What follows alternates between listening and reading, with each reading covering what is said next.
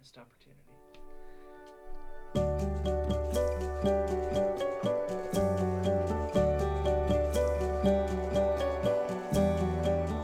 This is Men in Progress. I'm your host, Bobby Dennis, and I'm a prevention educator with Access. Our mission is to address the roots and impact of violence in our community. My role at Access focuses on engaging men in the movement to end sexual assault and domestic violence. Each week, we'll be joined by a guest from the community who will bring us into their story. We will hear about what has shaped them as a man, struggles they have faced, and successes they have found in what it means to be a man for themselves. We will also spend some time answering questions that young men in the community may want to know around life decisions, shared experiences, and what it means to be a man. Yeah, welcome back with us today, listener. And today in the studio, we actually have a friend of mine, Alex Crum, who works at Grandview. And I'm sitting here now realizing the missed opportunity.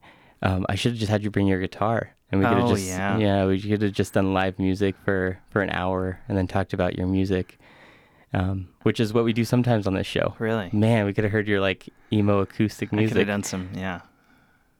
So now everybody knows you're a musician now, and everybody knows that you were slightly emo. He's not at one point anymore. In time. Little known fact about me, actually, I was a goth kid in 8th grade. Oh, yeah, nice. So for all you goth kids, we have someone that you can relate to. So beyond a musician,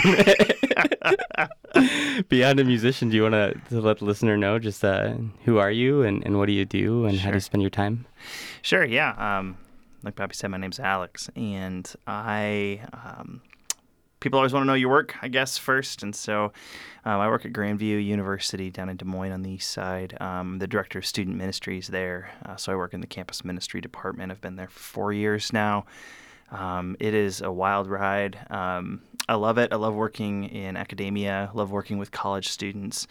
I think that's just it's a really cool time of life for people when they're discovering who they are and they're discovering their calling and their vocation. And so I just love working at a college. And then with that, I also, on the side, am a leadership coach.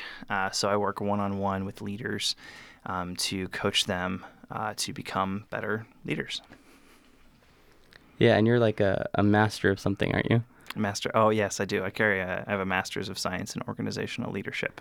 Yeah. Sometimes with the people I know, I forget that they have like masters in this and doctors and that. And right. They're like doctor or so-and-so. Yeah. Or Michael Goebel was on here. He's a professor at ISU. Okay. I kept calling him the whole time Mike. And he's at the end, he's like, yeah, like it's Dr. Goebel. He didn't actually say that. But are you okay being called Alex? Yeah, please don't call me Master the entire time. I have to call you Master. Yeah, folks, we talked about this when I got my master's. A bunch of us were graduating, and we realized, everyone gets called Dr. so-and-so, but, nobody ever gets called Master, and then anybody with a bachelor certainly doesn't ever get called Bachelor. So, yeah, maybe we need to wear our big fancy robes around everywhere with our weird-looking hats. Yeah, I think that if I ever get my master's or win, hopefully, I'm going to insist on being called Master everywhere I go. Let me know how that goes for you. I would be like, you're devaluing the work I put in by not calling me Master. People might take you more seriously if you wear the big funny robe with it, too. I'm always looking for reasons for people to take me more seriously. So yeah, there you go. That'll be good. All right. So outside of Grandview and a leadership coach, what else does life look like for you?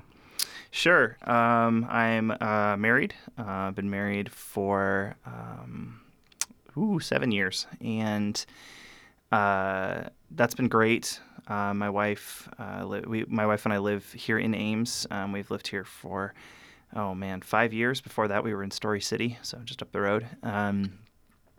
And we have 2 cats, Desmond and Darby. Coolest cats you've ever met. But outside of work and hobbies and stuff, are volunteer at my church here in town. Do music stuff there and provide a little bit of leadership in that way, and love that. Okay, it's a far cry from my days of being an emo singer-songwriter in college, but it's still fun. It's still good. Yeah, still a little bit of the fix there. Yeah, a little bit of the fix there, yeah. We'll get the emo singer-songwriter back, though. Okay. It'll come back. It's a little niche market, acoustic emo, but... Yeah, it is. It is. Yeah. So, yeah, thinking about what you... what your life looks like. I was really interested in... you said you're the director of student ministries. Like, what does that look like? Yeah, so I work on the campus ministry staff, so there's a couple of us, and if you don't know, Grandview University is affiliated with the Lutheran Church, so we have campus ministry on campus. It's a part of the university, and our job is to support the exploration of faith life on campus. I mean, just like, the English department is responsible for the exploration of the English language and literature and poetry in a less academic and more kind of life experience kind of way. We create avenues for people to explore faith and figure out who they are, what they believe to be true about the universe, how that informs their perspectives on life and things like that. So it can be some deep stuff from time to time. My job specifically, I work with 16-ish student leaders every year, and they run a lot of the individual ministries on campus, and so then I coach them, disciple them, support them, care for them, and equip them with the knowledge, skills, ability, and courage sometimes to do ministry on campus with their peers, which for many of them is a growing, real heavy growing opportunity. So, yeah. It's really cool. So you talk about some of the programming aspects of that. Was Beers and Hymns your idea? Yeah. Oh, nice. Yeah, my first year that I worked there, I wanted to see if they'd hold on to me. And so I was there a couple months, and I said, hey, I had this great idea. Why don't we roll a keg of beer into the basement of the church, and we'll bring a band in, and we'll just have a big sing-along in the basement of the church. And I was all prepped with arguments for how I could, get this across, had different ways I was going to approach this to sell it. And everybody just kind of looked at me, and they looked at each other, and they said, cool, how about April? And so all the preparation for not, but yeah, no, we get together. We've been doing them. Oh my gosh, we've had so many of them now, probably 8 of them. I think we have one every semester since then. And we get, I think the biggest you've ever had is maybe 115 people of students and staff and faculty and church members and people from the neighborhood and alumni who all, even regardless of faith background or faith tradition, people are just enamored by this idea. Yeah. And our culture doesn't do sing-alongs well. That's not a thing we do. We are not, the average Irish pub in America, right? And so people are just enamored by this, and so we just do a big sing-along in the basement for an hour and a half, and oh boy, is it fun. And I think sometimes this idea of church and beer doesn't always go together for some people for some reason. I get at least one angry email every year. It's actually Bethesda Lutheran here in town for Mardi Gras did a thing with Torrent Brewing. Oh, okay. Where they just hosted a Mardi Gras thing at Torrent, and there were a few people that were like, I don't know about this. Right. But it's really interesting. Which Fat Tuesday, which is Mardi Gras, is because the next day is a religious holiday. Yeah. Come on. But yeah, people have a hard time reconciling that. But actually, I think it's a cool space for conversation, right? Whenever you're uncomfortable with something, there's space to explore that and to grow from the uncomfortableness that you feel in that, And so I like to think that sometimes when people encounter uncomfortable moments of faith in life, we create an environment in which they can explore that and be supported in the process and come out on the other side of it with a deeper understanding of who they are and what they believe. Yeah, and I think that in all conversations, they become more meaningful just by asking questions and being open-minded rather than just saying shut down, no, that can never ever happen. Right. So, speaking of more questions, you were talking about you were talking about when you were talking about working with college students, you said that that's a really exciting time, and that you get really excited by the opportunity to kind of build up those students. So why is that when you think about working with college students? I mean, they just flew the nest, right? Mm-hmm. You know, Grandview is a unique place. Grandview is a unique place because we serve a lot of first-generation college students, which means that they are the first person in their family or the first generation in their family to go to college. And so many of them don't have necessarily a support team of people in their family who have all kinds of experience and knowledge about what college is like. They have supportive families, you know, which is awesome.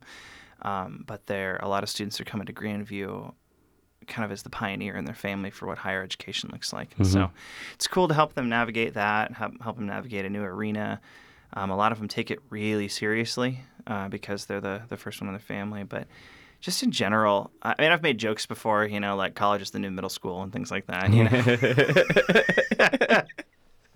you know, like you're getting freedom for the first time in your life, and you're experiencing all this stuff, and you're learning all kinds of new things. And school just got real hard, real fast, you know, and so it's cool to help students figure that out. I think what I love seeing now that I've been there for 4 years is seeing students who come in as freshmen, you know, and they're all very deer in the headlights, kind of, you know, that, and then they leave as seniors, just like equipped and ready to jump out into the world and make a difference for good, you know. And I just think it's so cool to see the transformation from kind of, you know, that greenhorned, you know, young buck kind of thing to somebody who's really excited to make the world a better place. Yeah, that's really cool. And so, I mean, I don't know if you know this, but I was also a first-gen college student. Oh, cool. So first in my family, and I can definitely relate to that whole, like, yeah, like my family's supportive, but they don't know what I'm doing either. Like, yes, you know, and so when it comes to being able to support those first gen students, like what are some ways that you found have been really helpful in supporting those students, or what kind of support do you feel like they're needing? You know, at first I thought they needed, you know, more of us as staff to be like their friend and be their you know, cheerleader along the way. But what I'm actually finding is more and more true is they need healthy community with their peers. That just becomes the most crucial thing. And so, you know, a lot of what we focus on in campus ministry is for folks who want to engage faith and for whom faith matters, is to create environments in which people can find real, genuine community. And then what we found is that a lot of the individual struggles that first-gen college students have just kind of gets naturally sorted out, you know, the way that good, healthy community works, you know? Yeah. Yeah. So for you personally, like, why do you feel like community is important? Oh, geez, everything like lives and breathes, and in my mind, I'm a very I'm a very relational person, right? But like everything just lives and breathes and dies on community. That is defining to who we are as people. I don't think that humans are meant to be solitary creatures. I think that we are best when we are in community, when we're in relationship with one another. I think that we make up for each other's weaknesses. I think that we build up and encourage each other's strengths. I think that there's synergy and enhancement that happens when we're together. I think that we can handle so much more of what life throws at us when we have, you know, other people alongside us to support us in that. And I think that we can rejoice better when we're with each other, right? Like, I can have a little happy dance in my office when something goes awesome, but it's so much better to walk up to a coworker and tell them what happened and go grab a cup of coffee and just like celebrate a big win at work or something. So, yeah, I live and breathe community. I think it's so crucial to everything. Ask me another question. The answer will be community.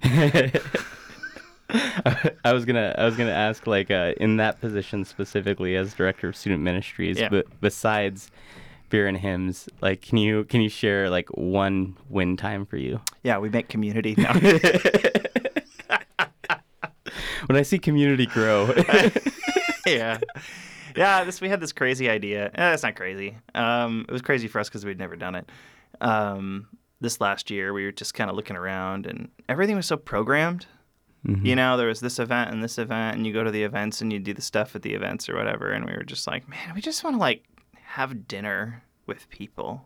And so we started these things once a month where we all get together. So my office is in the old parsonage on campus, which is like the old house that the pastor used to have. It's from like 1910 or something. It's this decrepit old giant brick house. And anyway, it has a kitchen in it and it has a big living room. And so we started doing this thing where I was like, man, I just want to see what happens if a bunch of people get together and make a meal and like block out time in their night in the middle of a busy, busy school week to just be together, right? Let's not worry about what we do. Let's just worry about who we are, right? And so we get together once a month and we make a dinner, and there's like a little time for like somebody shares a message or something, but like we get together for dinner, and we sometimes we'll do service projects for the community. We're in a real high need part of Des Moines, so we'll do some service projects for our neighborhood, or we'll play some games together, just like play cards or whatever. And like that seems so simple, and that seems like such a no-brainer thing, right? But the impact has just been incredible. I've talked to students that the reason that they stayed in college was because they knew that like once a month there was a real genuine community they could go be a part of. Yeah. Because I think that's just so missing from our society sometimes. We spend so much time doing, we forget how to be. Yeah, and I think about that doing, and there, it does seem like a novel idea. Hey, let's sit and do nothing. Like, and it's weird that seems like a novel idea. Right. But especially on a college campus. Yeah. What do you think the power of just being able to be in community rather than do something is? Yeah. I'm going to throw some coaching at you. So there's a thing that we say in coaching sometimes. And somebody this isn't me. This was told to me a year ago. And it just like ruined me in the best way when I was told this. But that our doing flows out of our being, right? We're not human doings. We're human beings, right? And the things that we do flow out of who we are. And until we understand who we are, what we do at best will be good on accident. And at worst will be the exact opposite of what our lives are meant to be. And so I just think there's such power in learning how to exist. Yeah. And worrying about the actions and the doing and stuff later. It'll flow out of that. If you're confident in who you are, you don't need to worry about the things you do. Because it'll just come. Yeah. And it's funny because I think that we talk a lot about in popular culture right now, where, I mean, even this show is talking about identity, but, we talk about it a lot, but how often do we spend time like looking at and fleshing out for ourselves, like, who am I? Yeah. I mean, I did this at the beginning, right? You said, who are you? And I was like, I work at Grandview, It's like, no, that's what I do, Like, yeah, it's part of my identity, right? But I didn't jump to who I am. I didn't want to be like, I'm an adventurer or something. I'm a community-obsessed adventurer. Your ideal day is hiking with 20 people. You're not wrong. While playing emo acoustic music. Right, like if I could hike with 20 people into the woods, have a picnic and have a guitar jam, like that would be up there. The more this show goes on, the listener, because they can't see you, is just imagining you, and I think at this point they see you as just having dreads and smelling like patchouli. Yeah. Drinking IPAs. Yeah. Yes. Yeah. No, that's really cool. And I'm interested. You said you were going to throw some coaching out at us. And I'm interested as we come back to talk a little bit more about coaching. And you had mentioned that you're now a leadership coach and have just graduated with a master's in that kind of leadership development. But we're going to go to a song by someone you know. Oh, okay.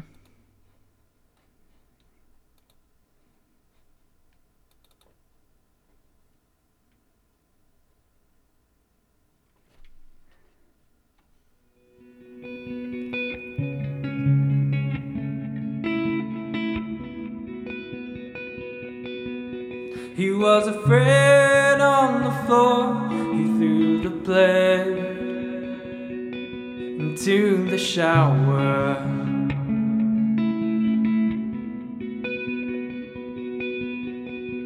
He crawled for help, but no one came to the door in that hour. Whoa.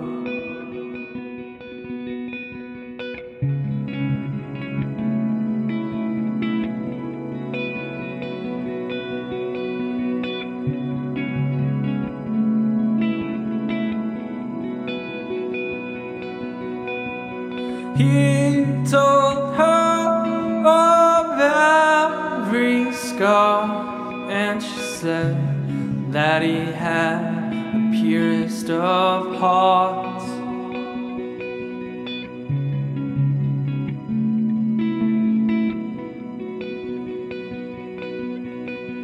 He wished that she could help him with the burden to bear. Whoa.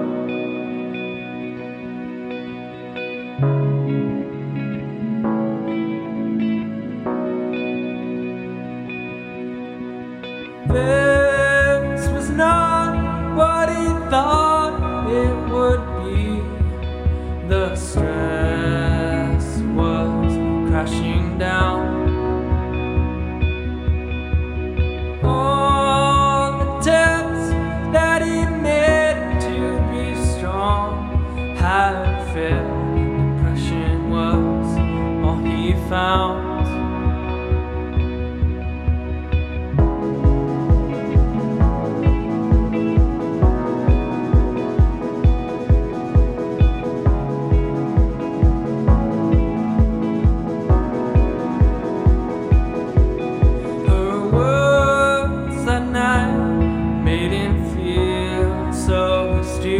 So he returned metal to his skin.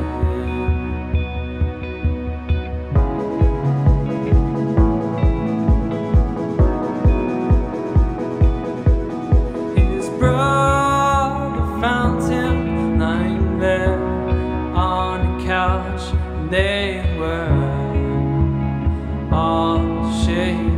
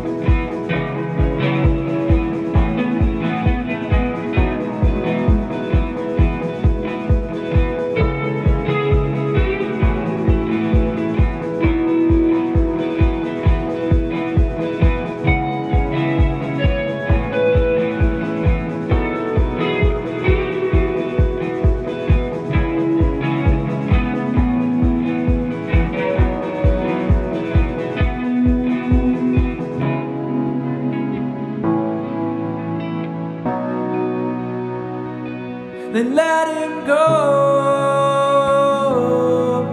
Whoa. Then let him go.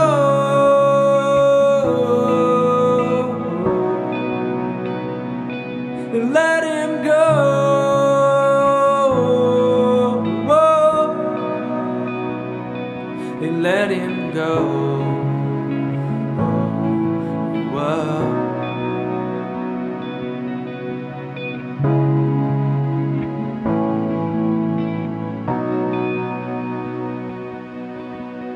Leaving him there in that ocean of pain. What happened next? He didn't know.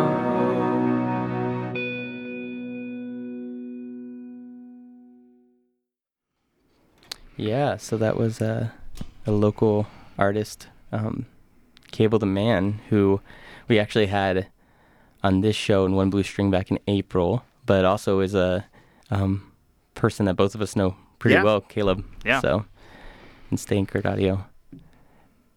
Yeah, you've known him a while. You knew when he was like a baby. No. I met him. Oh, not literally a baby. I mean, like 17. Oh, yeah. I was like, I've known him a while, not that long.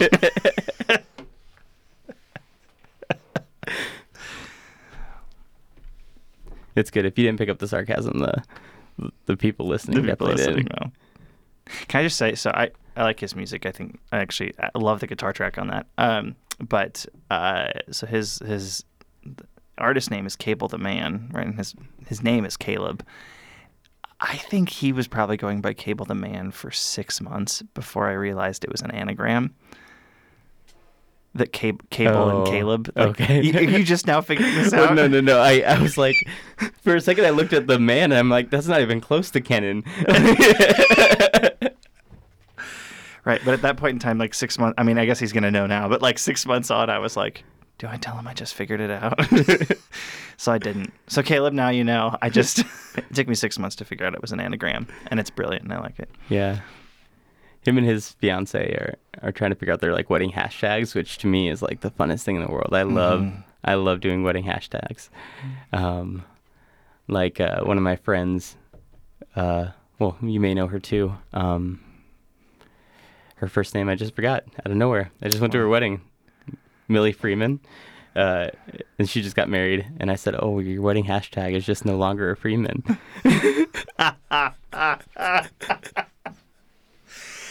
Okay, so when Sarah and I got married, right? Okay, so 7 years doesn't seem like super long ago, right? Yeah, and yet, Pinterest didn't exist, and like wedding hashtags were barely a thing. Like that was not like, and if it was always just like hashtag Sarah and Alex. Like it wasn't. They weren't creative, so we didn't have a wedding hashtag. Could you come up with a wedding hashtag for me in retrospect? I'm thinking about it right now. Sarah and Alex Crum. Her maiden name's Indra, if that helps.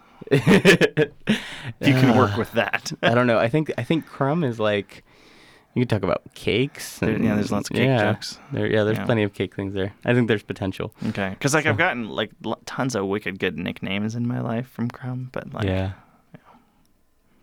Yeah, no, I'm sure you got a wedding hashtag. Okay. But man, the simpler world of the 2011. Pinterest didn't exist. I can't even tell you. And it came out like 2 months after our wedding. Like we got married, and then 2 months later, Pinterest dropped on the internet. And I just remember looking at it and going, I'm just so glad that didn't exist. Because we had to come up with our own ideas. It was a good bonding experience. Yeah. Maybe that's good advice. That's good marriage advice. Like, don't look at Pinterest. Don't look at Pinterest.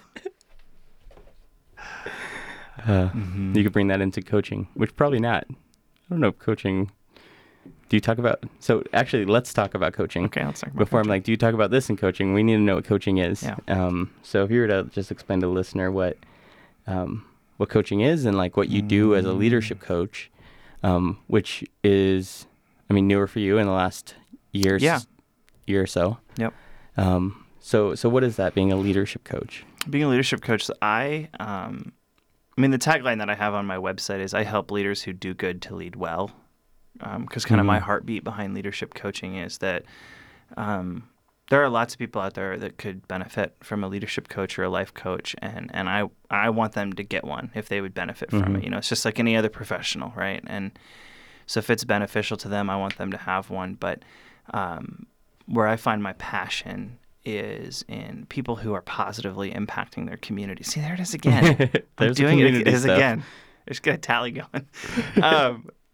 People that are positively impacting their community in a leadership capacity, that I want to do what I can to help them to lead better so that their impact on society can be better. And part of the reason I got into that, and I will explain coaching eventually, I promise. Part of the reason I got into that is I just, if you look at historic institutions in the United States, like if you look at, universities and colleges and even like hospitals, and they all have these people's names attached to them, right? Or they have the names of like churches attached to them or something. And it's because that there were people with bold visions to make their community better.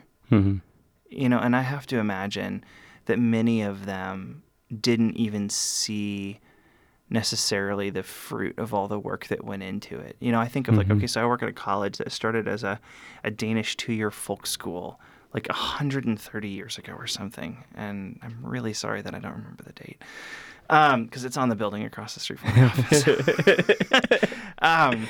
But it's old. I just had to think like, they had no idea the thousands of people that would go through it and the way that it would impact lives and change the community. And we churn out like 50 or 60 like top-notch nurses every year that go out into the community and are literally saving lives. And I just think that comes from leaders with a vision for their community that just genuinely want to make the world a better place. And a lot of people say they want to make the world a better place, but when you're willing to found a school or start a hospital or whatever, like you're putting your money where your mouth is. Yeah.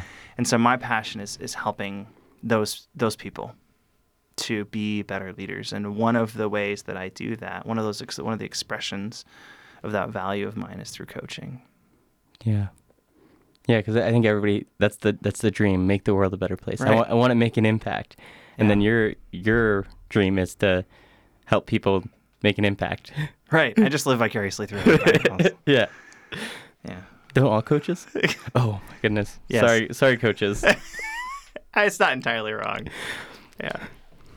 But, yeah, I offended like half our listenership. I don't know why I assume. Did you? I don't know why I assume half our listenership Half our listeners is coaches. Yeah, just straight coaches. Yeah. Just. Man, I really would have approached this differently if I'd known that half your listenership was coaches. Yeah. So you're really helping people hone in like a vision for that.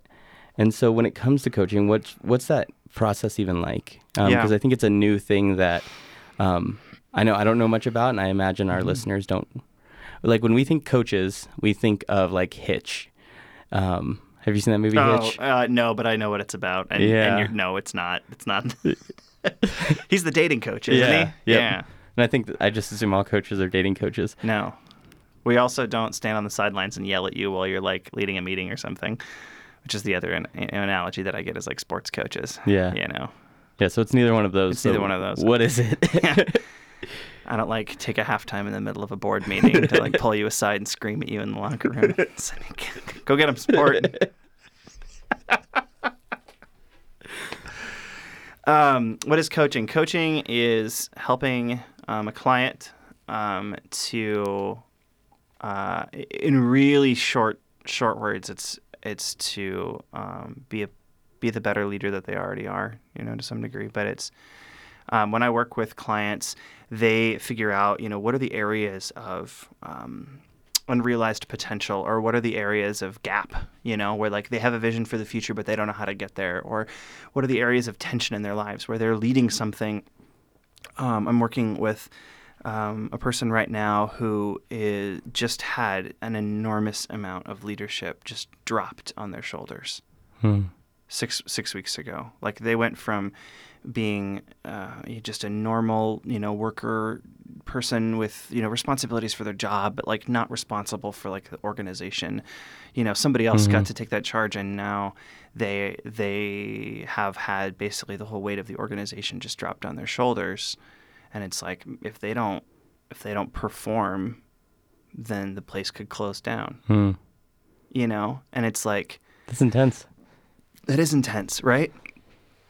And I believe in what they're doing, which is why I want to help them, because they're making their community a better place. And so coaches work with clients. Clients establish like what it is they want to work on. They want to communicate with their people better. They want to empower their people better. They want to figure out a vision for where their organization is going in 3 years, 5 years, whatever.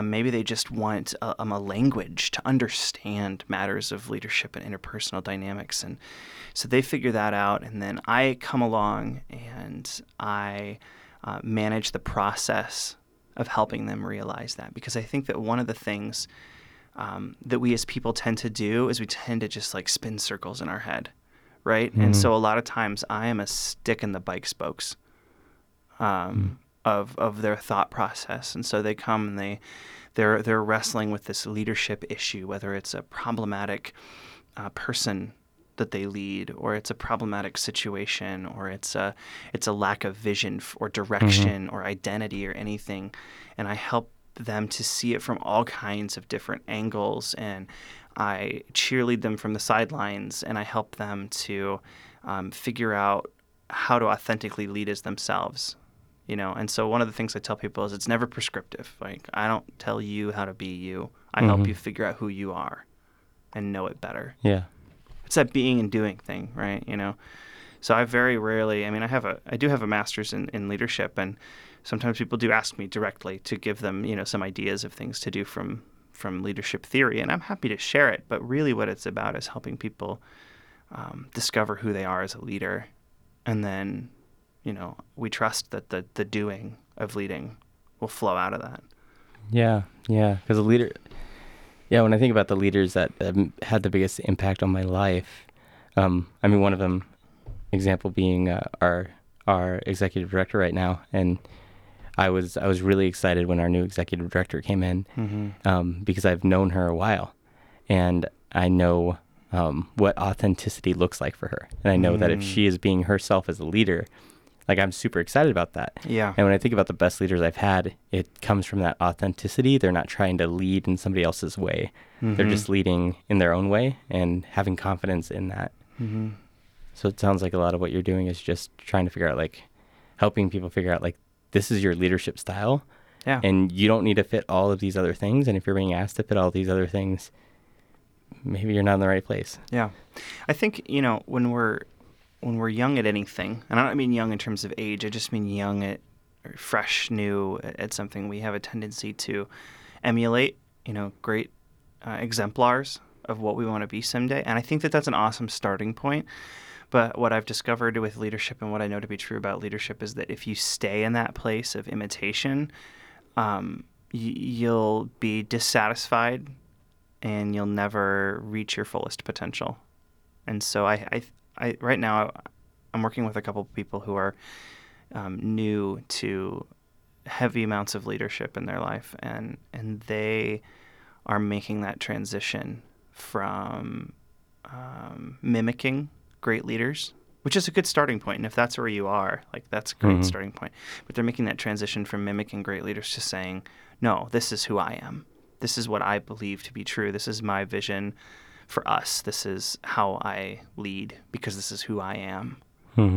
And I think that that's liberating. That gives confidence. That takes away a lot of the negative self-talk of, like, oh, I'll never be as good as so-and-so. And, like, in a really bold way, my answer is, you're right, because they're going to be way better at being them than you ever will be. Yeah.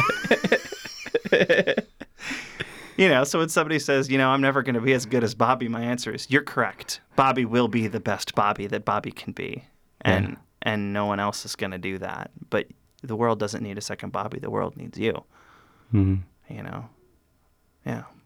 Man, you're so inspirational. Oh, stop.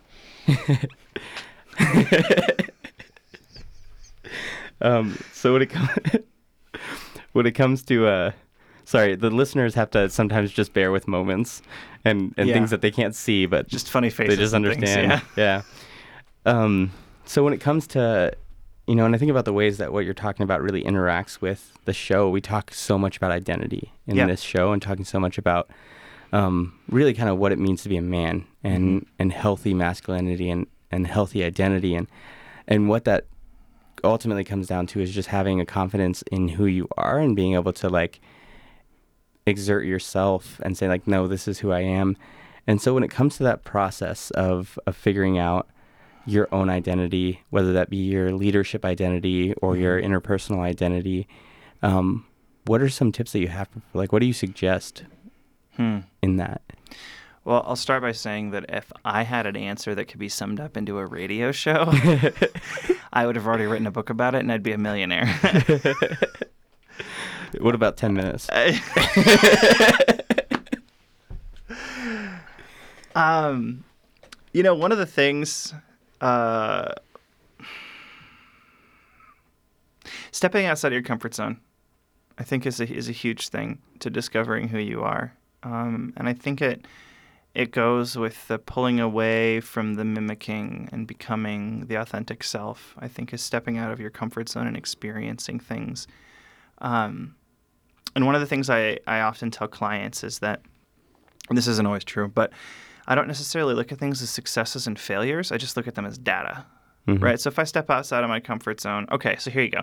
When I turned 18, I wanted to do something with my newfound power and liberty that comes with being an 18-year-old.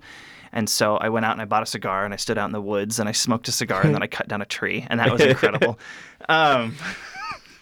And I don't think they see me as a guy with dreads anymore. No, definitely not. I always made that joke too. It's good. Yeah. And then I went and I signed up to go skydiving. And I went skydiving. And this is a time in my life, I was 18. I was like, I don't know who I am. I don't know what I believe. I don't know what I'm, whatever. And I was having a hard time wrestling with a lot of identity stuff. And so I was just trying things, right? So I tried lumberjacking, didn't work. Got the beard, but never really stuck with it. And then I tried skydiving, and I spent 2 years jumping out of airplanes on the weekends. I didn't know that. That's awesome. Yeah, I spent 2 years jumping out of airplanes on the weekends, and let me just tell you something. I never got very good at it. Now, I always landed on the ground, and I'm clearly not dead. So to a certain extent, I accomplished the very baseline goal of skydiving, which is not dying. But like you look at those, like the posters, or like you look at the videos of people skydiving, and they're like doing these tricks and like linking up and connecting with each other. And I look at that stuff, and like in my head, I spent so much time skydiving, like I know exactly how that works. And I never did it once in like 2 years. I just wasn't good at it, and but I don't consider that a failure in my life. So I got done and I sold all my stuff and moved on and haven't skydived since. And every time there's a really beautiful day with some nice clouds, I think about it. But like, I don't see that as failure that I didn't master skydiving. I don't see it as failure that I spent a bunch of money and a bunch of my time doing that, because I learned things about myself along the way. It's data, right? And so what I tell people is go out and try stuff, and don't try what you think you can be successful at, or don't shy away from things you think you might fail at. Just try something. And then what did you learn from it? And not just what did you learn about whether you can do or not do that thing. That's the doing. Get away from that. Yeah. Learn, like, what does that mean about my being?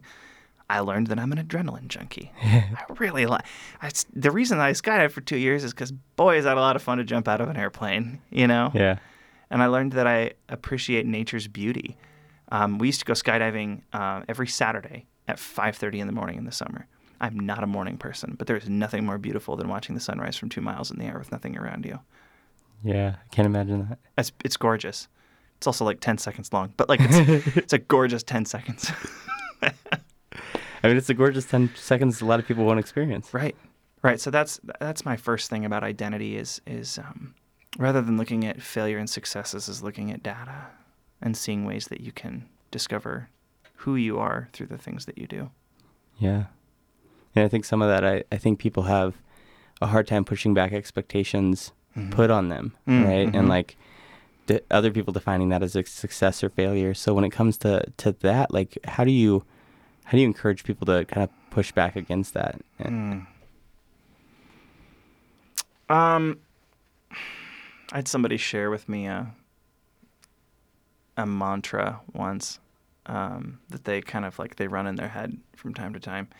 And it was, you are a very special unicorn and no one understands you, right? It's cheesy. Okay, fine. And it also can go off the rails, because if you think you're so special from the whole rest of the world, sometimes you can become completely disconnected from the world in some really unhealthy ways. But their heart behind it in the moment was just recognizing that no one gets to make the call for how you understand your heart other than you, right? Yeah. People can provide input. I'm a coach. Like, I help people get input for a living, but they get the final say. You always get the final say in your life. And I think that you just have to train yourself to, when people give you input, you take it in as data and you say, you know what?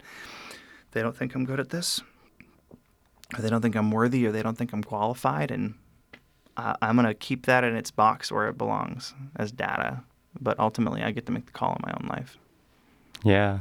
Yeah. And I think it goes a long way as far as just understanding being able to have a little bit of security in your identity. Yeah.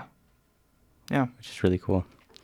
Yeah. And I'm just really grateful that you're here today and able to share a little bit about, one, what excites you about, working with students and working on campus, but also coaching and what that means. And we heard the word community a lot, which is a really good thing. I'm also about community, and which is why we're broadcasting through community radio. Yeah. That's awesome. So thank you so much for being here. If people wanted to get more information on coaching, where would you send them? Yeah, my website is alexcrumcoaching.com, and Crum is spelled Krumm, so alexcrumcoaching.com. And there's a way you can email me on there. So, I mean, you can check it out, you can read about it, or you can email me just to get in contact with me. I mean, even if you don't want to be coached, even if you just want to connect and talk, like, I love that. That's community, right? So, So feel free to get a hold of me there. Yeah. No, Alex likes community. Mm-hmm. It's true. I was just thinking about how you met Gabe through... Oh my gosh. Can I show Facebook? You that? Yeah, you can. Okay. We're going to bring Gabe on at some point. You're going to bring Gabe on at some point? Okay, cool. So I'm still a guitarist, and I have a manageable addiction to guitar gear. And so I'm constantly searching Craigslist for just like weird stuff, like where's the weird thing that I can buy? And there was this guy on Craigslist was selling an Altoids tin. It was just an Altoids tin with a guitar jack on the side of it. And I was like, okay, I'll bite. And so I asked him for information or whatever, and it turns out that it's this thing that like you set on the ground and you stomp on it, and it has like a little trigger in it or whatever, and it makes this like thud sound, and it's for doing folk music stuff. Okay. Like when you don't have a wooden floor to stomp on, you hook this thing up to like a crappy bass amp and you just kind of stomp on it, and it kind of gets to the effect. Anyway, so I was like, yeah, I'm so interested in that. And so I messaged him and said, let's meet up. I'd like to buy this from you. And so we met in the Fairway parking lot. And which, by the way, if you are ever purchasing something off Craigslist, this is your friendly reminder from a frequent Craigslist user. Just meet at the police station. Like, just be safe. You're making Gabe sound sketchier and sketchier. Just be a safe person and meet at the police station. They're not going to be mad at you for doing a Craigslist deal in front of their police station. So anyway, there's that. But so I met Gabe, and Gabe and I got to talking, and I was like, what's the story on this? And he told me the story. And then I was like, where do you play guitar? And we started comparing guitar gear notes and like showing pictures. And like, okay, if you meet people who are obsessive guitar players, they will show you pictures of their gear the same way that parents show pictures of their children. And so like we're showing gear to each other, and then we're just like, like we really connected, right? And we also had each other's phone numbers now because it's Craigslist. And so he ended up like at my house a week later, like jamming in the basement. And then like we went out for a beer once, and it was just like, and we've stayed in contact and started to build a community. And the cool thing for me is, I serve as a musician at a church, and he also serves as a musician at a church. Mm-hmm. So above and beyond just like meeting somebody I get along with, like that's the groundwork to when the church starts to draw together, which I think is kind of a cool thing when churches can get along with each other, because it's not always the case. So anyway, that's the Craigslist Gabe story. That's really cool. And he'll be on at some point, I guess. Yeah, Craigslist Gabe is also my guitar teacher. So that's right. So I think that we'll bring him on at a certain point to talk to you a little bit more about. He's just very artistic and very creative, and a way better guitarist than I am. So we'll actually let him play. I've actually been playing this whole time. That's how bad I am now.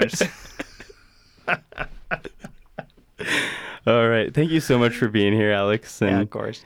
And listener, thank you so much for being with us another week, and we'll catch you again next Friday at 5:00.